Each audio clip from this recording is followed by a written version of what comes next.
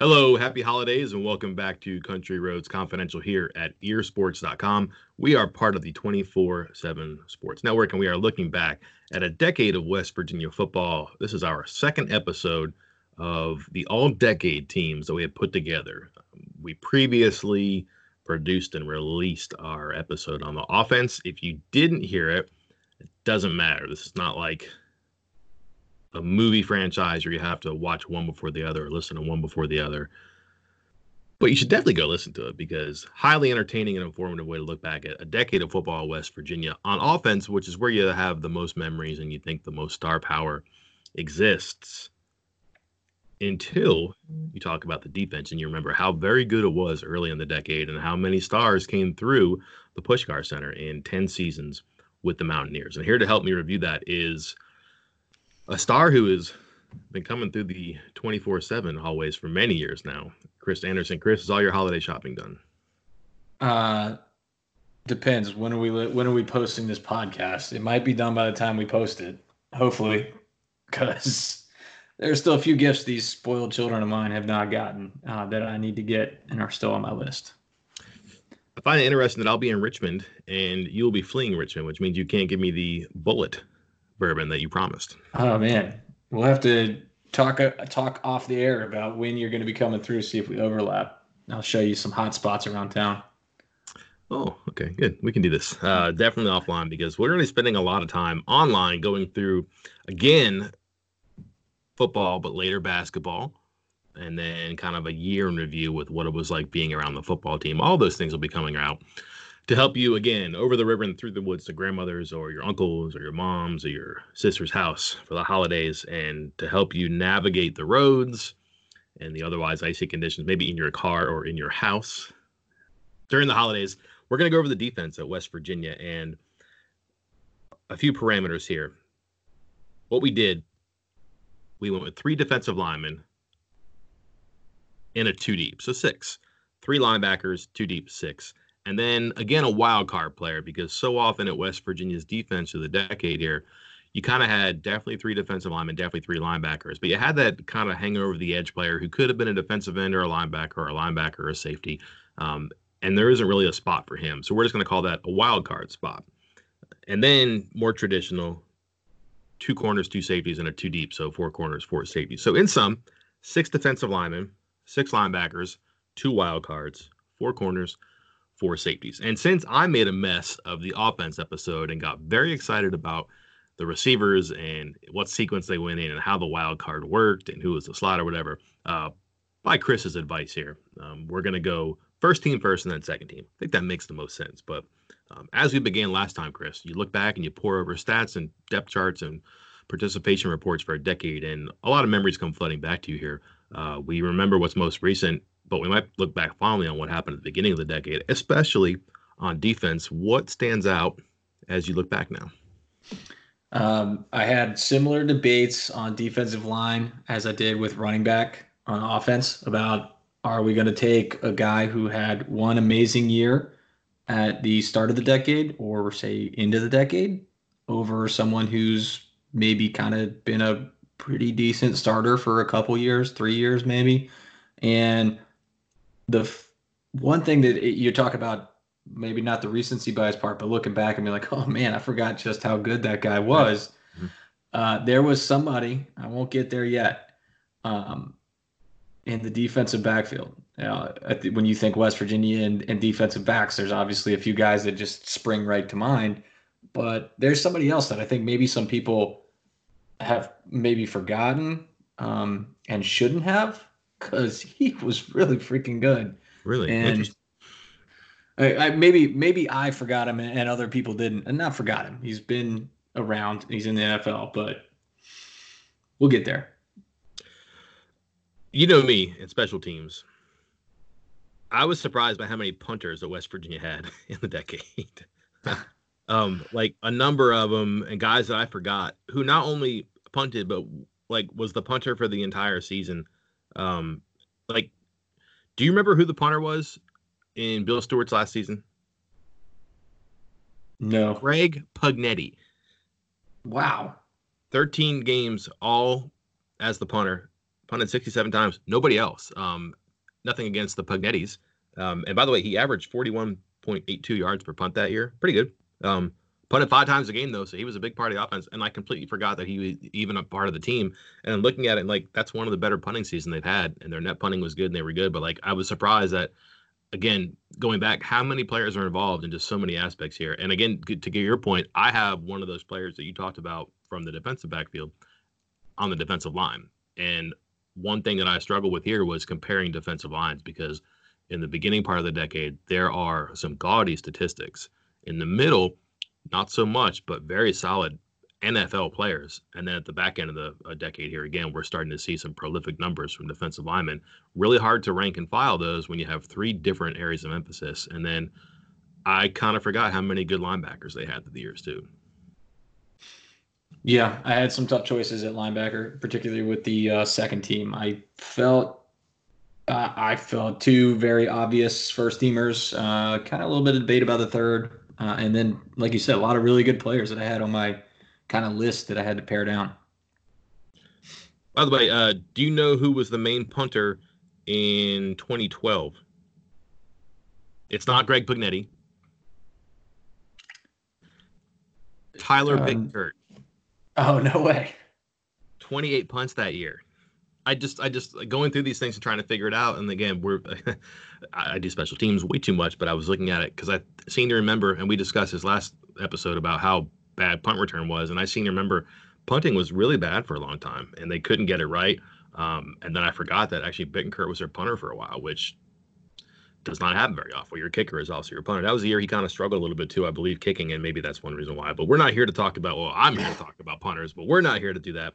So let's get into this. Let's go over our defense here. And I'd like to begin at the defensive line because I think this is the most worthwhile conversation to have, because probably the top talent is on the defensive line. I think some of the best debates about your top 6, maybe even your top 3 are on the defensive line. And the dynamics that I discussed about then versus now versus in between, about how you rank or evaluate defensive linemen, really makes this a fun, perhaps even controversial conversation here. But did you have the same type of, seesaw that I had in trying to figure out where to rank guys and how much the system affected what they, how they checked in our eyes? I think the system was a factor for me. Because it boosted a couple guys that maybe don't have, like you said, don't have the stats to kind of compete with those guys that were there from 2010 to 2012. Right. But the other thing that was a factor for me was trying to find that true nose guard. Do I want to do that, or do I just want to pick the best 3 defensive linemen? How's it all going to work out? And then again, not to step on any toes here, but then I had the debate of one season versus 3 or 4. Like Chris Neal, obviously amazing, but only had 2010 in this decade. Darius Stills has been amazing, but only has 2019. Do I count those guys? Are they in there? They were in my debate, but not for first team, but for second team. Did you even consider either of those 2? I not only considered Neal, I considered Scooter Berry for the same reason, who, again, doesn't have great statistics, but he handled everything in that middle and just did a good job. And I believe he was on that 2010 team. And again, the same thing with, perhaps even both Stills. I mean, what do you do when you have guys who put up numbers that rank up in their, anywhere in the decade for defensive linemen? Like 7 sacks for a defensive end is a big number in this decade. Certainly in the latter 2/3 of the decade that someone did, and it has to count, but does it count because it only happened in 1 year? And then, but then 7 sacks for Dante Stills, it's 10 sacks in 2 years, which very few guys have done, never mind in 1 year, but very few guys have done 10 in 2 years. So you kind of have to give that some weight. But I think this is going to be interesting here because I think we're going to disagree, perhaps even on our top 3, but definitely in our second 3. And maybe disagree isn't the right word, perhaps differ is, but we can flip a coin here, or you can go first or I can go first. But I don't think there's much debate on the top 2, so let's just do that. We probably both have Bruce Irvin and Julian Miller. Correct. Okay. Yes. A little bit of questioning about Irvin, but to me, even though he's played outside linebacker in the NFL and done pretty well, been destructive at times, he was almost always the hand on the ground guy in college. Perhaps he picked his hands up, but he was playing defensive end. So definitely a defensive end. And then again, Julian Miller was a bad man. I mean, when he got hot, and he could take people down and he could control gaps. Big, strong guy. Really, what they wanted to do back then was a prototype body, but he could really make plays too. Two very good players there. 48 and a half tackles for loss in Julian Miller's career. And that, and basically that's 3 years, because that first year he was just not really involved in the rotation. Mm-hmm. And even in limited snaps, he had 3.5 tackles for loss. And that was 2008. And yeah, a couple of those years were pre this decade, but just 2010 and 2011, 31 tackles for loss and 17 sacks. Was good. I mean, in a high volume of his tackles were tackles for loss too. I mean, I'm looking at his 2010 season, 28 solo tackles, 14 tackles for a loss. If you're doing a lot on your own and you're making plays that are behind the line of scrimmage, that's really good work. But again, 6'4", 260, just the right size, a really gifted player, came from a good area for high school, and another guy who is on the staff now and is doing work at defensive lineman. And you can't tell me that that's a coincidence, that a guy who had the physical gifts and had a motor and was smart and knew how to use leverage, but also power, and probably wanted to play aggressive and just couldn't because of the way they wanted to do things. I think that he's probably one reason that those guys are probably really good up front now. Third, this is probably going to change a little bit. Who is your third defensive lineman? Debated for quite some time. Yeah. And went with, for whole body of work, Will Clark. Okay. No? Not even a I can make a noise. Oh. It's good. It's a good pick. It's a good pick. I went with Noble Nwachukwu. That was my number 4. That because he was the guy that I was like, holy crap, he was a lot better. I mean, I remember him being decent, but man. I will tell you this. I went back and forth on those two for my third, and the same thing. The reason that I went with Noble over Will was that Noble was good for a longer period of time than Will was, and Will was a guy who made it to the NFL because, and I talked to one person in the NFL about this when he got drafted, was why didn't he do more or do better? Is it a motor thing? Is it a hard work thing? And everybody said no. Greatest guy you'll meet. Huge work ethic. His dad was an excellent athlete too, so. It wasn't genes and it wasn't work ethic or determination. It was just that the offense or the defense is kind of handcuffed. And by the way, where are you getting snaps between Miller and Irvin in front of you, right? So his early part of his career just didn't have the opportunities, whereas Noble was out there more and was doing things and just was consistently a better player. To be frank, if I just did a coin flip and heads was Noble and tails was Will, and it came up tails and that's how I did it, I would have been okay with that. But into the minutia, I just thought that Noble was a better decade contribution. Yeah, I debated that for a long time. When I made my list, like I keep talking about, just writing guys down, I felt like originally Clark was just one of my first 3 that I wrote down. Not first 3 that I wrote down, but kind of had him on my first team for my first draft, and then started doing more research on it, thinking back to what Noble had done, and was like, man, I might have to change this. And I kind of, like I said, I don't have a problem with either of them, just like you. Clark had 10 sacks in his career. We're going to have to fight at some point, Mike. We have to disagree. Okay. Clark had 10 sacks in his career, which kind of surprised me. I thought he would have had more, and just didn't, which is, again, isn't necessarily his fault. Again, his first 2 years, he was kind of behind guys. I think his first 3 years, he only had 4 sacks, and he had 6 as a senior. Noble had almost 10 in the season, I believe, once. I think he had, 8.5 was the high one year. I just did a whole thing on defensive lineman. I was surprised that he had as good a junior as he did, but he had more sacks than Will and just had, I thought, a longer impact. And again, for a while, he played about every down, too. He was just a rock out there. Second line, defensive line.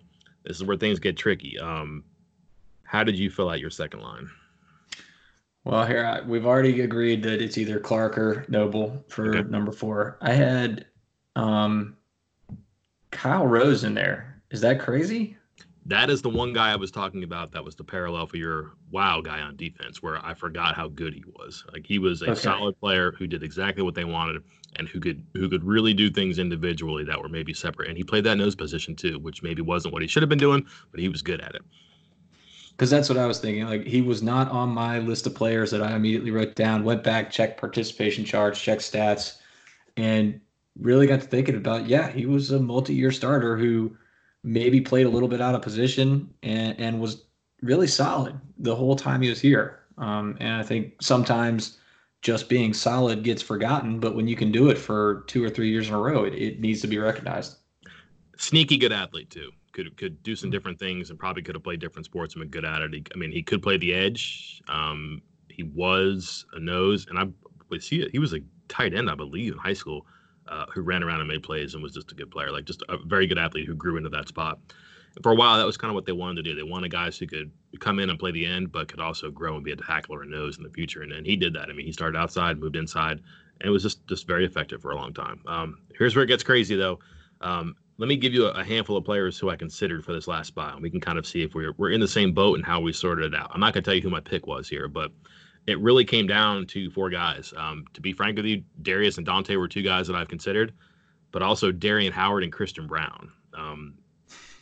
Four people that I considered for that last spot. It gets a little bit thinner here for different reasons, but again, Darian Howard's season, his senior year as a nose, was the best in the decade until Darius came along. That kind of has to count.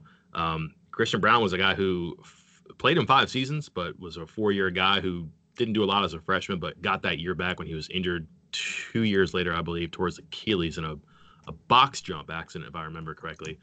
And then was a good contributor for a while, playing nose and playing tackle and end. He could bounce around a little bit. And then obviously Darius and Dante we're familiar with because of recently, but not a bad group to pick from there, right? No, and here's what I had. I had at that defensive line spot for the last one. I had Christian Brown, question mark, Chris Neald, question mark, Darius Stills, Darian Howard. I did not have Dante, but I did have those four. I also had four, trying to debate those last spots. And I settled on Neald for the 1 year. I just could not figure out what I wanted with the 3 or 4 year guys or a 1 year guy. And also kind of wanted to get that true nose guard in there, which again, a lot of these guards are. But I think people forget how Chris Neald was like, as that nose guard, he was the center of that defense, especially that last year. And he kind of held down and everything revolved around him there in the middle. He was great. And that's what you want to do. That's fine. Again, that's a good player, and it gets picky there. And if you're rating things out, like who had good seasons, like we're talking about, one guy's season as nose was the best. It counts. It really does count. I get that. So if you want to do that, that's fine. You know what I want? I want all the pepperoni rolls, and I want all the Muriels. I put Darius Stills in there. Individually, as impressive a season, I think, on a defensive line here at West Virginia since the Bruce Irvin year. Statistics not as impressive or as like brow arching, where you look at him and you go, oh my God, he had 14 sacks that year. Geez, this guy had 7, right? I get that, but the position is totally different. Getting double teamed all the time, the respect he got from players, first team all Big 12, just a really big season. And for me, the accolades, the highlights, the consistency of performance, the fact that he played so much, I put him in there. That was my 6th guy. And again, if he was my 4th guy or my 6th guy, you could talk me into either one of those, but I thought he was deserving of a second spot there, or second line spot there. Yeah, can't argue with you.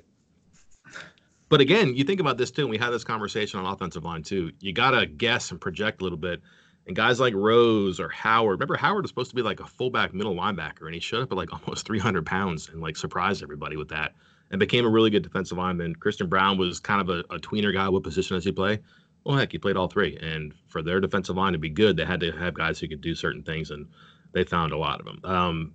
Linebacker, another one where I forgot they had maybe not guys who had great 3 and 4 year careers, but guys who had great individual seasons and who could stack up maybe 2 of those, odd cases 3, to really have a nice career. But linebacker play, particularly in those 3-5 years when Tony Gibson was getting it back, very solid of the decade. Yeah, I think for me, there was a couple no doubters. Absolutely not even in question. David Long and Nick Kwiatkowski. Correct. Are you in agreement there? Yeah. I'm with you there. Did you think there was a third? I had I thought that there were two who could vie for number 3, which made me think I didn't have a clear third. Okay. But So let's who was do. that? Who's your third? We have Long, and let me ask you this: I just mentioned that Stills, that his defensive line season was as individually impressive as any of the decades since Urban. Is David Long's 2018 not only the best individual defensive performance, was it the best WVU performance in a season? Wow. It's a conversation, right? Yeah, I mean, it's got to be up there. 19, there 20 tackles for loss, 19 tackles for loss, 7 sacks as a linebacker. Right. Forced fumbles, made big stops, defensive player of the year. I mean, you're talking like you're putting him in conversations with Stedman and Tavon and Gino and Will at that point, which, and again, Bruce Irvin too, I'll give you that. Rare air there. So again, special player, and would have been so fun to watch on this defense this year. Like, I think that he would have been, I don't know where you play him, but Will would be the most obvious, but like, why couldn't that guy play Bandit? Why couldn't he have been a Mike in this defense? I don't know. Like, I mean, he would have been a lot of fun to watch in this defense. So what if that we'll never get to know, because certainly it looks like he's done the right thing and is getting on the field and staying there a little bit more in Tennessee now too. Our options for 4, our 4 options for 3. I have 4 options there, but I came down to basically 2, and I went with Al-Rashid Benton. Okay. Over Najee Good. That was hard. That was hard for me. But Benton was a Mike who played a lot and made good plays and made tackles. Najee was, I mean, I think a similar player and physically one of the more impressive dudes you'll find throughout the entire decade too. Was Starak, was a really athletic kid, could make plays and has stuck in the NFL for a reason too. Benton never made it quite as far there, but we're not talking about NFL and we're not talking about body types when we're trying to rank this. I just thought that Benton's decade was a little bit better than Najee's, but not much. And Najee meant a ton to that team that went to and won the Orange Bowl. Yeah, I think Benton's got obviously all 4 years in the decade. Good only had these last 2, but they both basically only had 2 years where they were contributors, 2 years as a starter. Benton's stats were a lot better, at least as far as total tackles go, but Good was getting into the backfield a lot more. Yep. And I think that was part of the reason he won out for me. And he was obviously, I feel like he had less tackles, but he was also seeing less plays because he was playing in the old Big East days, and Benton was playing in the high-flying Big 12, and Good had more and better players around him that were going to kind of eat up some of those tackles as well. And so it was close. That was my debate too, was 3-4. Like I said, I only had 2 clear-cut first-teamers, and so I also came down to Good and Benton for that last spot, but I went with Good, and then Benton was on my second team. Yeah, Najee's senior season was so good too. And like on a defense, you're right, didn't see a lot of snaps because of who they played, but like they didn't see a lot of snaps because they got off the field. They were really good that year, and he was the reason why. And that was probably the best defense of the decade too. Their senior year, there was a couple that were pretty good, I think, but when you look at the total package, that was a really good defense that even in the bowl game did pretty well. But the more I think about it now, man, I wonder if I made a mistake there.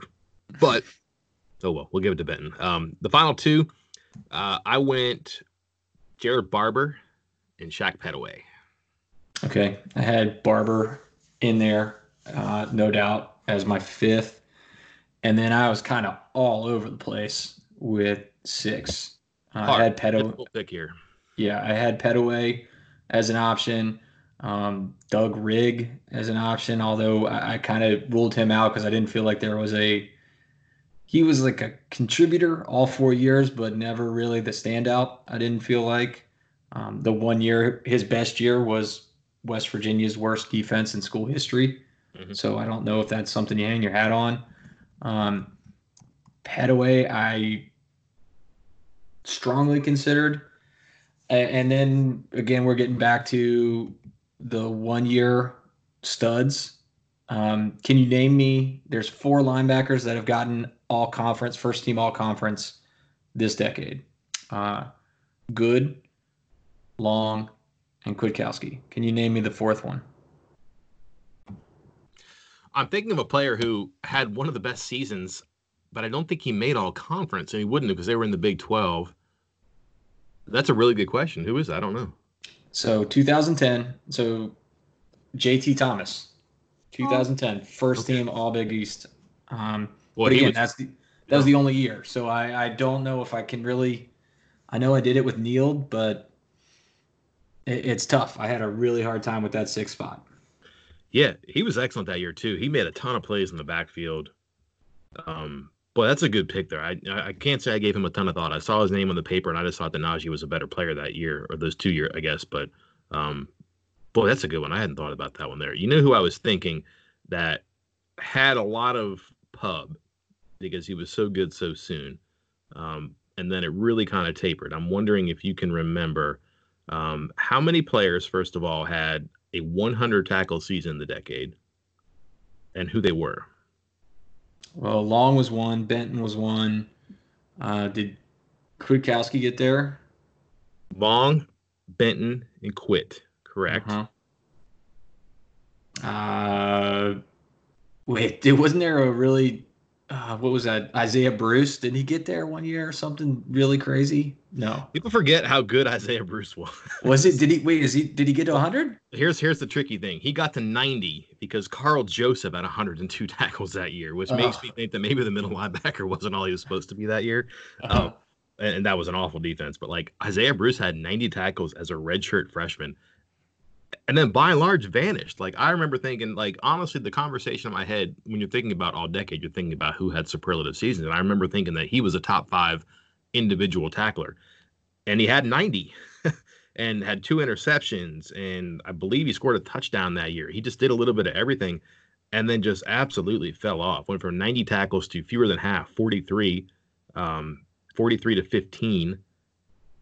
And then in 2015, he came back and played like defensive end a little bit. He had 12 tackles. So in his first year, he had 90. And in his final 3 years, he had 67. That's how screwed up the defense was. There's no way you could tell me that guy wasn't a good player. It's just that when you changed coaches and coordinators so much that you get lost in the shuffle sometimes too. But that was who one was your guy. sixth?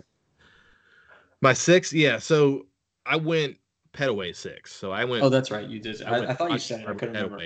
But I honestly like the JT one. You caught me on there. I remember thinking about him, but thinking that was just the 1 year too. But he was really good that year, and probably should have been a guy I consider more because again, when we're getting to that part of it, you're looking at the individual season sometimes, and if it's a guy who was only on here for 2 years but made a one impressive line of statistics one season, what's the difference in a guy who was 3 years in one decade, 1 year in the other? I should have given him more. He might get a spot because he was so fast and so good and did so much, and that was a really good defense too. Wild cards. So these are the guys who played like those hybrid spots. There are a lot of them because of what they did defensively and how they had to, whether by necessity or creativity or just ideal situations, guys they put in the spots. I used 2, and I'm having a hard time figuring out who was 1 here.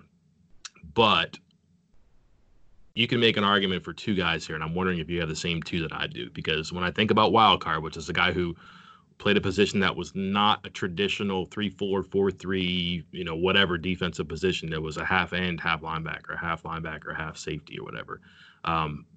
Nobody did that more or better than Terrence Garvin, and nobody had the stats and the impressive run of play like Kyzir White. Seems to me those are the 2 best picks for those spots. I had very little debate, and it was those 2.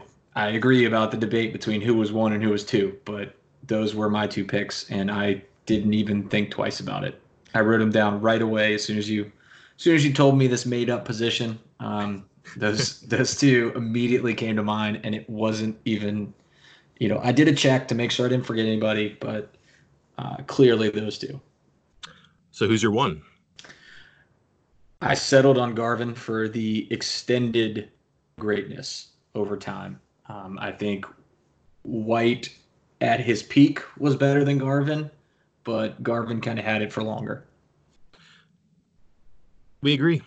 Okay.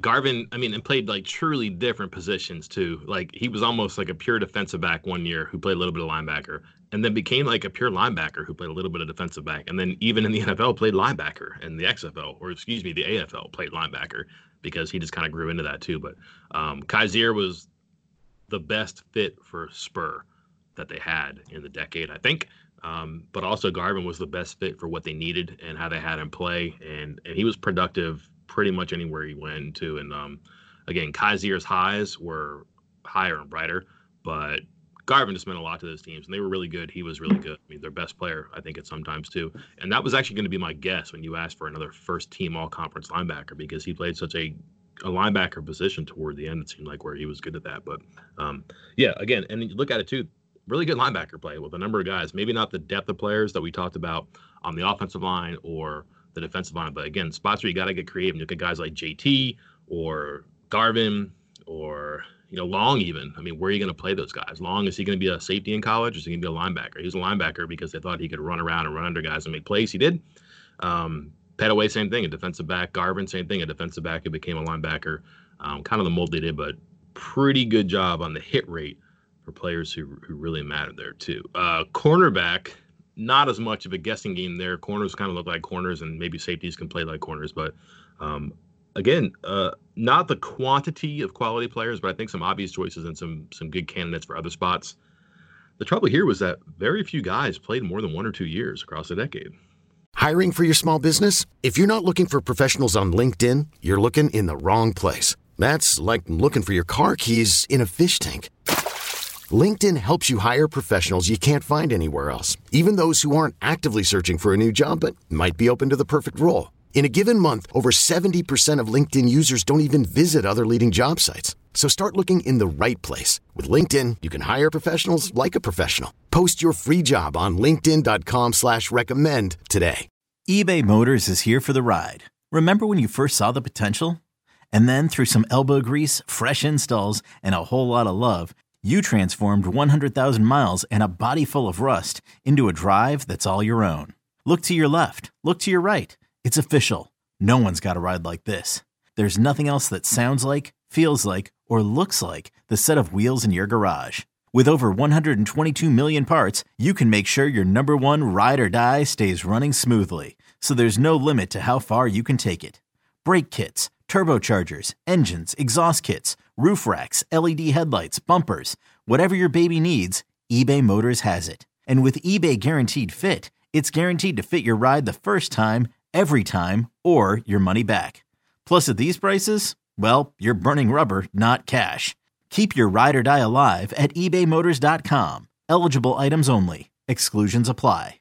Yeah, I got pretty quick on 1, 2, 3 was pretty obvious. And then I'll be honest, I mean, Keith Washington is squarely in my conversation for 4 because there were a lot of guys like him 1 year, 2 year, and that was it.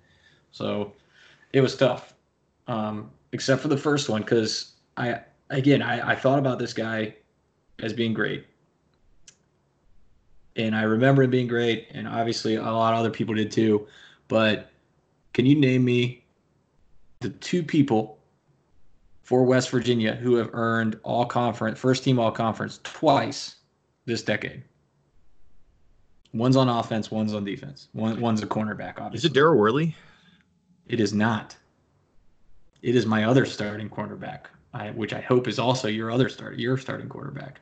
A 2-time first-team all-conference player. It can't be a Big 12 player, right? It cannot. Is it Keith Tandy? It is Keith Tandy. Okay. 2010 and 2011 first-team all-conference cornerback. Yeah, and made it in the NFL too as a safety too. So a good player, no doubt about that. So we agree on this on our top 2 corners. I will say this: whether 1 to 10 on offensive line, or 1 to 6 on defensive line, or 1 to 6 on linebacker, your top to your bottom. The top and my bottom were the closest here. Any offensive or defensive unit, I thought. Like, I had the hardest time. I didn't think there was much of a separation between 1 and 4 here, as there was between the first player and the last player in our 2 deep in any other position. Would you see the light there? Mm-hmm. Okay. Yes. So Worley and Tandy, and I will tell you this. This is the truth. There were a lot of people who did not think Worley was a great college cornerback, and that he got interceptions because teams were compelled to throw at him, and basically said, there's no way this guy is strong enough or fast enough or sound enough to make a play on my guy. And he was. And a lot of people thought that he got interceptions because he got targeted a lot. You still got to make the play, which he did. but people were kind of surprised he went to the NFL. And I can remember talking to him, and I can remember talking to other people around him who said, what's not to like? He's tall, he can run, he's a really good kid. And there was an incident that people maybe thought that reflected poorly on him and his character for something that happened that ultimately I believe he was maybe vindicated isn't the right word, but as the facts came out and different sides came out, you kind of thought, well, perhaps he wasn't entirely in the wrong. Perhaps he was standing up for someone. And it doesn't look like a guy who's out banging heads at a bar at 2 a.m. And maybe there's a little bit more principle involved there. But that was stuff that came up in his evaluation. And people thought, why would you go early? But the high was really high for him. He led the Big 12, and I think he was first team all conference, which made me wonder if he was there for 2 years. I think he started for 2 years. But when you look at him, that's kind of what a corner is supposed to look like. And I remember just people thinking, I'm not going to miss him. He's not going to make it. And then he's made it, and they probably did miss him because they were not great the year after he left. And that's a guy who could have been there, but he's really made it in the NFL too. Yeah, he was super talented coming out of high school. I think, the question for him was, where is he going to play coming out of high school? Because he was an excellent, I think he was all-state wide receiver. He was an all-state defensive back. Some people saw him as a safety. Obviously, he got a little bit of time there at safety early in his career before he made the full-time switch to cornerback. And he was a track star. I mean, he had all the tools that you would think he should be something special. And I think a lot of people were pretty high on him in high school. But, first team all-conference in 2015. And then dipped out, third-round pick, and is doing well for himself in the NFL. Yeah, and again, we forget people like Tandy because of how far away we were, but I'd forgotten about two first-team all-conference players, but like their pass defense was excellent, and it got help from the pass rush, but that guy picked balls off, he knocked balls down, he forced fumbles. He was just a really active player, and it kind of reminded me of Norwood a little bit. I think he's a better athlete than Norwood and probably a better defensive back than Norwood, but he could fit into anywhere and make plays. A little bit undersized, but didn't play that way, was a really competent guy, and I think people would tell you one of the smartest players that they came across through the years too. So that's a good start for corners. 3-4, not a lot of candidates here for backup spots, but I think some good players. I will just tell you that I went with Rasul Douglas and Terrell Chestnut. Okay. I went with Rasul Douglas, and I picked Keith Washington with a long debate between him and Terrell Chestnut. Okay. I thought about Washington, except that he didn't really come on until late last season, and he missed games this year. And again, if we're getting down into small details like that, those small details kind of become bigger. And Chestnut, his career is abbreviated too because of injury, but not a lot of stats, but because people didn't test him. They really stayed away from him a lot by and large, and he was just solid. And again, that's a guy who probably should be coaching somewhere. I'm surprised he's not. Yeah, he was good. Like I said, not a lot of counting stats. Kind of might turn some people off. I think I see 56 tackles in his last 2 years, 4 picks, both good. But Douglas had huge senior season, obviously with 8 picks, and Keith Washington's done some things the last couple of years. I think he had 5 picks last year, right, and 3 more this year. So it's tough. It was a lot of deciding between guys who had 1 good year, 1.5 good years, and not much else. Other possibilities. The immortal Brantoine Bowser. But seriously, Brandon Hogan played in 2010 and was a pretty good player who got into the NFL. If we're talking statistics, Pat Miller. There it is. Really good stats.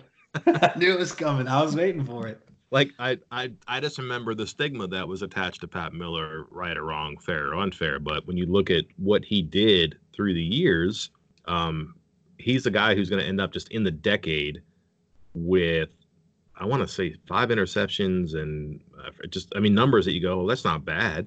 But people would say, well, actually, wasn't a great player. But I think he ends up with like 120 tackles. Made some plays behind the line, didn't make a ton of plays. And I think I want to say he was a safety before the end of it because the corner thing was such an issue. But a guy who was around the ball because it was probably thrown at him a bunch. But I was surprised by the statistics that he actually had through the years. By no means is he going to get into my top 4. But I'll also say this too. That guy took it harder than anybody. He was a target from fans and maybe even coaches and teammates for a while, and it really wore on him because he was a nice guy who was fun to his teammates and stuff to a certain extent. I think but like I remember talking about stuff, and it really wore on him. And they had that game that they beat. Oh, who did they beat? I can't remember. I don't know. He was on the team against that year. I'm trying to remember. The 2011 season, he had a huge game that they won, and it was really critical for them getting the Orange Bowl. It might have been South Florida. And he was excellent. I remember thinking, you know what, that's a great ribbon for him because they don't win the game without him, and I thought he deserved that. Unfortunately, it meant so much to me, I can't remember it at the time. But he had a 52-yard interception return for a touchdown in that game. Okay, yeah. So South Florida. That was it. So anyways, going through, Broderick Jenkins was a guy who flashed a little bit but didn't make it. And you're getting down to like guys like Ishmael Banks who played different positions. I'm trying to think who else out there. Ricky Rumpf played a little bit at corner and mostly safety later in his career. Nana Kyram was out there, just not as great when it came to positions. And I think when you look at the issues that they had on defense, especially upon entering the Big 12, just didn't have great cornerback play, and that was the wrong situation to have when you walked into that conference. I think you could probably get away with playing three guys, or maybe when your second guy isn't very good in the Big East because those offenses just weren't as scary. You ready to move on to safeties? I'm ready. Okay. Carl Joseph. This one was tricky too. I don't know how you want to do this. We can just go 1-2 for safeties, but these are hard because the positions, and I kind of get obscured sometime by bandit, spur, things like that. Like, are these safeties and are they wild cards? What are we doing here? I don't know. It's really tricky, but there's no question who number one is. Right. Carl Joseph. I don't think there's much debate. Let me ask you this. Was there a more surprising draft pick than Carl Joseph this decade? Because I think people think about one other one, and it was like, oh, wow. But considering what had happened to him, and I think some of the obvious concerns about his size, where he got drafted blew me away. It was a great story, but I was really surprised. Yeah, I mean, injury history, smaller, putting up stats on a quite frankly, for a while there was a bad defense. So there were a couple red flags, and he's battled a couple injuries now in the NFL, had up and down years, but I think he's coming around. He was having a really good year this year and then got hurt again. So it's basically, I'm not sure I'm surprised he went that early, but I'm not sure any kind of read on his draft status was wrong because he is super talented, but kind of a risk. Irvin was another guy that people were probably surprised that he got picked so high, but I think he kind of validated that with some of his early performances. And you look at his career, listen, there are certain niche players you got to get. And at that time, getting the quarterback in the ground in that conference was really important. He was good at that, and he was a part of their Super Bowl runs, and that made sense. And I think people kind of like the whole Geno Smith draft thing was strange too, and that it was surprising in the other way. Because remember, there was a time people thought he would be the number one pick, and he ended up going in the second round with some messy circumstances around that. But sometimes it works out, sometimes it doesn't. The draft is obviously a crapshoot. But there's one, and then I said 1 through 4 for cornerback was closest. 1 through 2 is the biggest distance for me here from the top of the chart for any position on offense or defense. And then 2, 3, and 4 are just murky for me here. How did you fill out? Let's just go with your first team. So is Carl Joseph reuniting with his old backfield mate from college? Which for one? You? I'm with you with the debate. I kind of reluctantly put KJ Dillon on my first team. He's there for me. Yeah. Okay. Yeah. But obscured a little bit because he played the Spur spot, but he played a lot of free, and he played a lot of like deep safety too. But I think enough to make me think like, okay, that works. But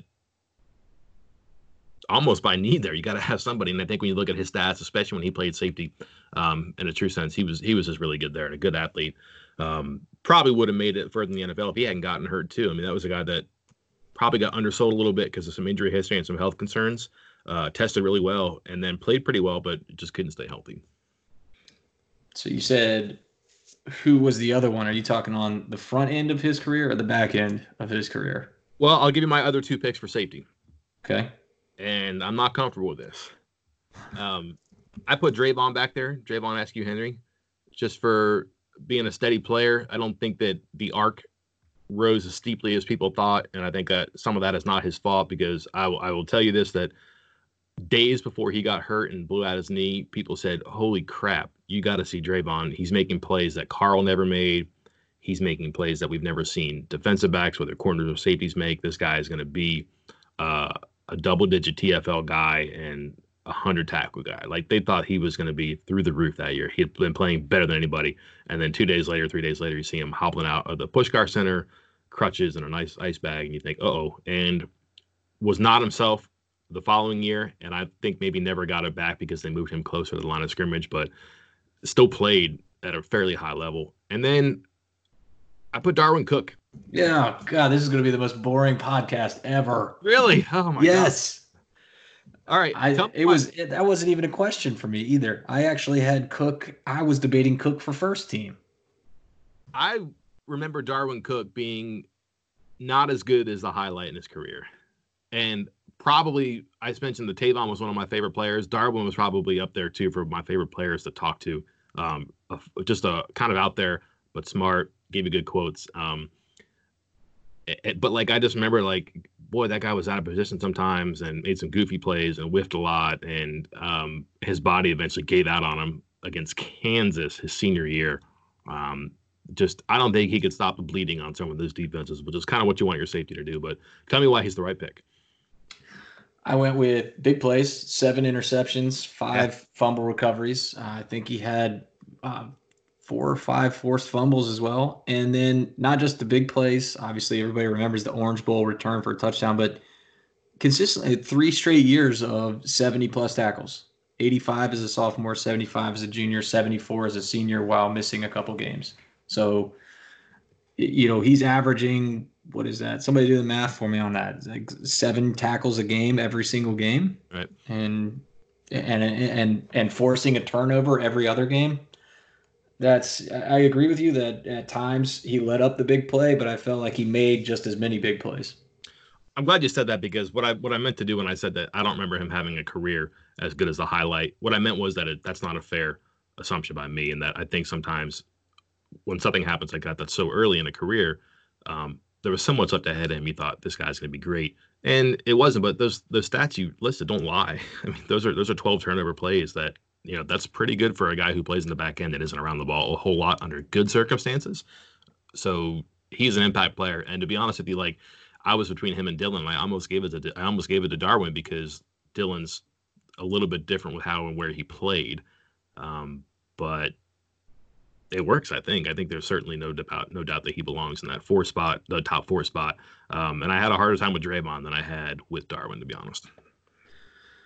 Agreed. I think, it was kind of alarming to me because for some reason, and maybe it's because of this wild card spot that we have here, when I think of safeties for West Virginia, I think that's been a solid position for this decade. And I guess it has, but that's because mostly it's been, Cook starting for 3 years, Joseph 3 years, Henry 4 years, all guys that were there for a large chunk of time to kind of solidify those spots and be at the very least decent. But then outside of those handful of guys, it hasn't been a whole lot.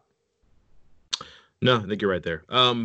We'll wrap up here. Other guys that warranted mention, Ian Smith had a really good senior season. Blocked a extra point, I think, against Cincinnati on special teams. I know, but like, people forget he made like 80-something tackles that year, and he'd hardly played before that. Sidney Glover, that was a bad dude. Like, you did not want to cross him. He was nails, and he played pretty well. And then Robert Sands played 1 year in 2010, and he wasn't as good as a junior as I think as maybe he was as a sophomore. But I remember watching him his sophomore year and thinking, holy crap, they have like a pay for price of admission guy on defense, which doesn't happen very often. And what occurs to me is that since then, you look at guys like David Long last year at the end of the decade, and then maybe even Darius Stills, and then to the front of the decade, Bruce Irvin. You kind of saw some highlight defensive players, and I think that Sands was the first one of them, but there were a lot of really good defensive players that were just individually fun to watch in this decade. I know we only got about 2 more minutes on this podcast, so I'll make it quick. But first, Kenny Robinson was in the discussion for me at safety. I know it's only 2 years and it ended poorly, but 7 picks, 120 some tackles. He's up there statistically, and was all conference last year, which not a lot of other safeties can say. I think Robert Sands, as you noted, was one of the other ones, along with Joseph, and I don't think anybody else. So it's a tough spot. And then quick on punter, Nick O'Toole, no question for me. I know you did a lot of research. Cut it out. It's O'Toole. Probably so. Although you can't sleep on Pugnetti, Iron Man that year. Yeah. All right. Well, Chris, I'm glad we saw eye to eye on these things, and we can agree by and large, and let's agree to come back and do this again with basketball the next time we chat. But Chris is right. We gotta get off of this one and get on to the next one. So unfortunately, that is all the time we have to look back on offense and defense this decade. But we will be back to talk about the all-decade basketball team. Until then, I am Mike Casazza. And I'm Chris Anderson. We'll see you next time.